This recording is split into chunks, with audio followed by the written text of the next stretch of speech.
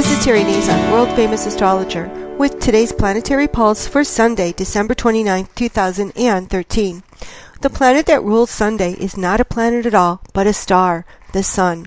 You could notice a big difference in how you start your day and how you end your day, as the moon starts today in the somewhat serious, introverted, money-oriented sign of Scorpio, and by lunchtime enters the warm, enthusiastic, outgoing sign of Sagittarius. Thinking changes from the serious, the jealous, that is this all there is to my life, the money-oriented sign of Scorpio, to the more positive, open sign of Sagittarius, when there's a need to go outside, to enjoy life, to live large, and to see things in a more positive way. And while the moon is in the fun-loving sign of Sagittarius, do get out a little. Do run around. Do take a walk and connect with nature. Perhaps before the new year, you'll think about getting in some spiritual connections, going to church or a religious service, or just like expressing yourself more and getting your feelings out into the open.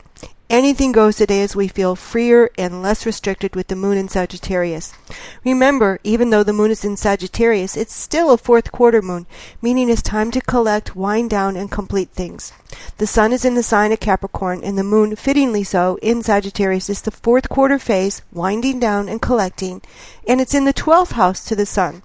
Another suggestion to attack that pile of laundry, make calls to someone who owes you something, and to get started on paperwork. Write your thoughts and feelings down, journal, do something spiritual kind, and get in a good deed.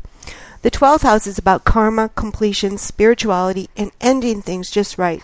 So, we're a few days before the new year, the moon is winding down, and behind the sun in the 12th house, everything is aligned for you two to complete things, to prepare for the coming new year. Don't take last year's baggage, problems, guilty feelings, and hang-ups into 2014. Start it out right. This is Terry Nazon, world famous astrologer. Visit my website at www.terrynazon.com.